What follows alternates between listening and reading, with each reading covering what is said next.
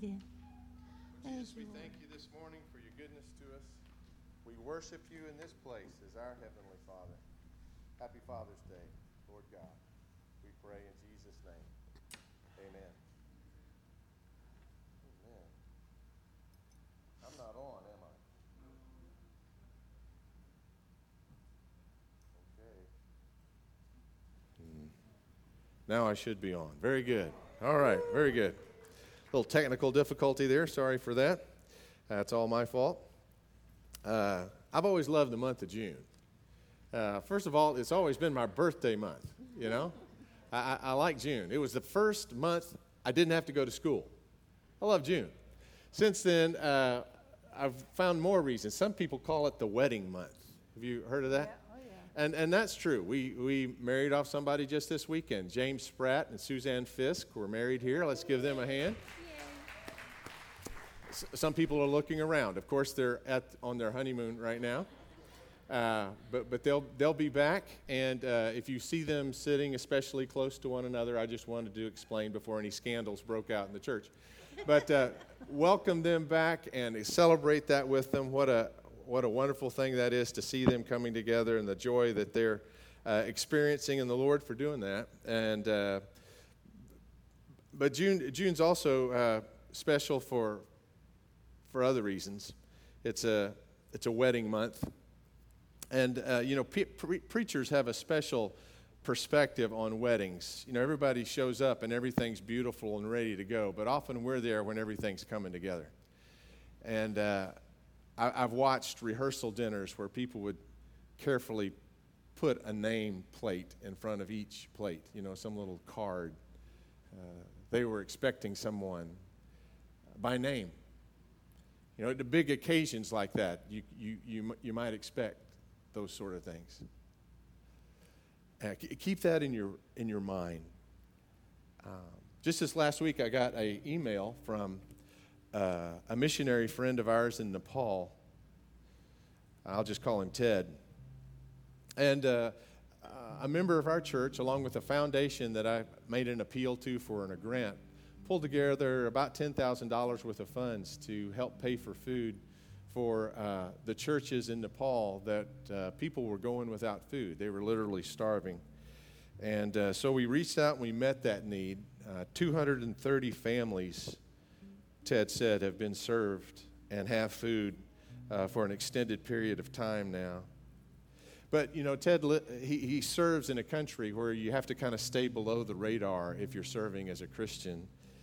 And so he always writes in kind of coded language. And so he put it this way: not only is Father putting food on their table, he is also putting the bread of life in their hearts. Thus far, 2 families have received a seat at Father's table, and 3 other families have begun to participate. 2 families have received a seat at the Father's table. You know, someday we'll be a part of the greatest wedding that's ever been. And it won't be just us that are the special guests there. It'll be all those for whom Christ has died. And you'll never lock eyes with anyone for whom that is potentially not the case. The way we live our lives now, just by being the church. Perhaps there's never been a more important time for the church to live into its legacy than right now. Amen. I sense that we're on the cusp of God's great ingathering. And if that's the truth, then that makes us likely the ingatherers. This is the time where we can rise to be the church that he calls us to be, or we can sleep through that opportunity, I'm afraid. I pray his Spirit awakens us. Because every person we might invite to church, every person we might share the gospel with, every person we might love in Jesus' name becomes one of those people that could now have a seat at the Father's table. You see, this table isn't just set for us. It's for us and for the many that he would choose to forgive. I pray one day when we all get to heaven that there won't be any seats or plates that are set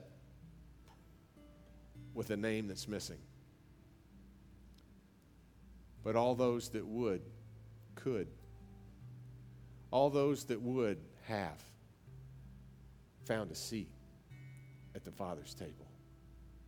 And this that we partake of, this little bread and juice, many have said is not just to sustain us here and now, it's actually a foretaste of that great banquet. Let it remind us this morning that ours is still a faith to be shared. On the night in which Jesus gave himself up for us, he took bread. And if you don't have a communion sample with you this morning, one of these individually wrapped scenarios, we've got folks in the back that'll have, just raise your hand, we'll bring you one if you got in this morning without one. On the night that he gave himself up for us, he took bread.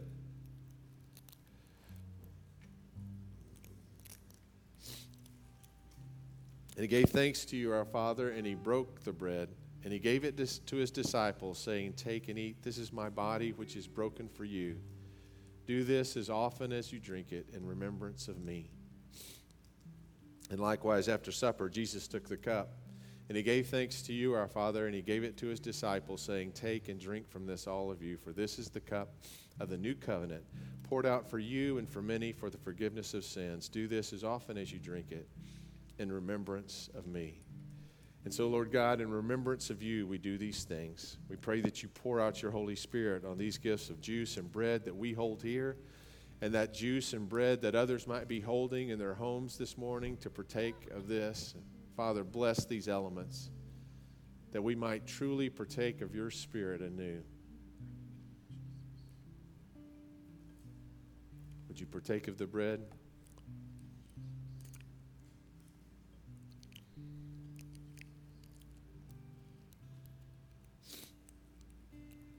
Would you drink of the new covenant cup?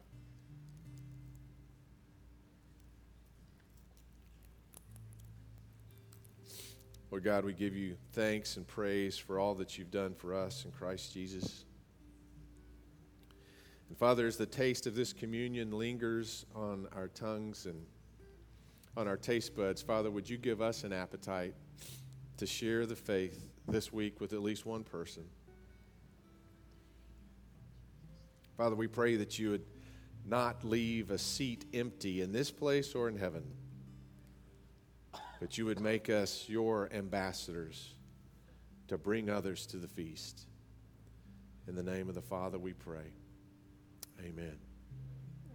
Amen. This morning, I'd like to show you a few pictures. As we've gone through the year, for about every $200 that the church receives, a part of our church budget is to underwrite water wells in Africa, and those are starting to be built. This is one community where the only source of water they had was a hose from a contaminated water source. That was the before, and now they've built this in their community, and you see the pastor there on the right. He's the pastor of the local Methodist church. This is right outside the Methodist church's front door. So now the whole community has a place to come for fresh living water, and not just water for their families, but to also, as Pastor Ted said, perhaps find the living water as well. Here's a couple more pictures. They're so proud of this new gift that they have to give their whole community. And so know this morning that as you give to the church, that's just one of the things that your giving does. For about every $200, one person in Africa will receive living water. And we've got a ways to go this year, but by the end of the year, we hope to have provided water for 4,000 of our African brothers and sisters in the Democratic Republic of the Congo. And so far, we're at about 1,020 is my estimate. So great job. Thank God that this church is not just here for us, but here for many. So Lord God, this morning as we take this offering, God, would you bless it as we give online, as we drop it in the box as we leave here today. Father, however we give, would you bless those that are givers? Would you replenish their quiver for yet another shot at the gospel? We thank you, Lord, that you provide for the needs of your people. Help us, Father, to invest in that mission that shares eternal dividends with all of us who invest. Bless our friends in Africa. Bless the ministries that are extending from this place every Wednesday to feed our community. Now bless us, Lord God, as we make disciples of one another in this place. What a great time to be your church. Thank you, Father. In Jesus' name, amen.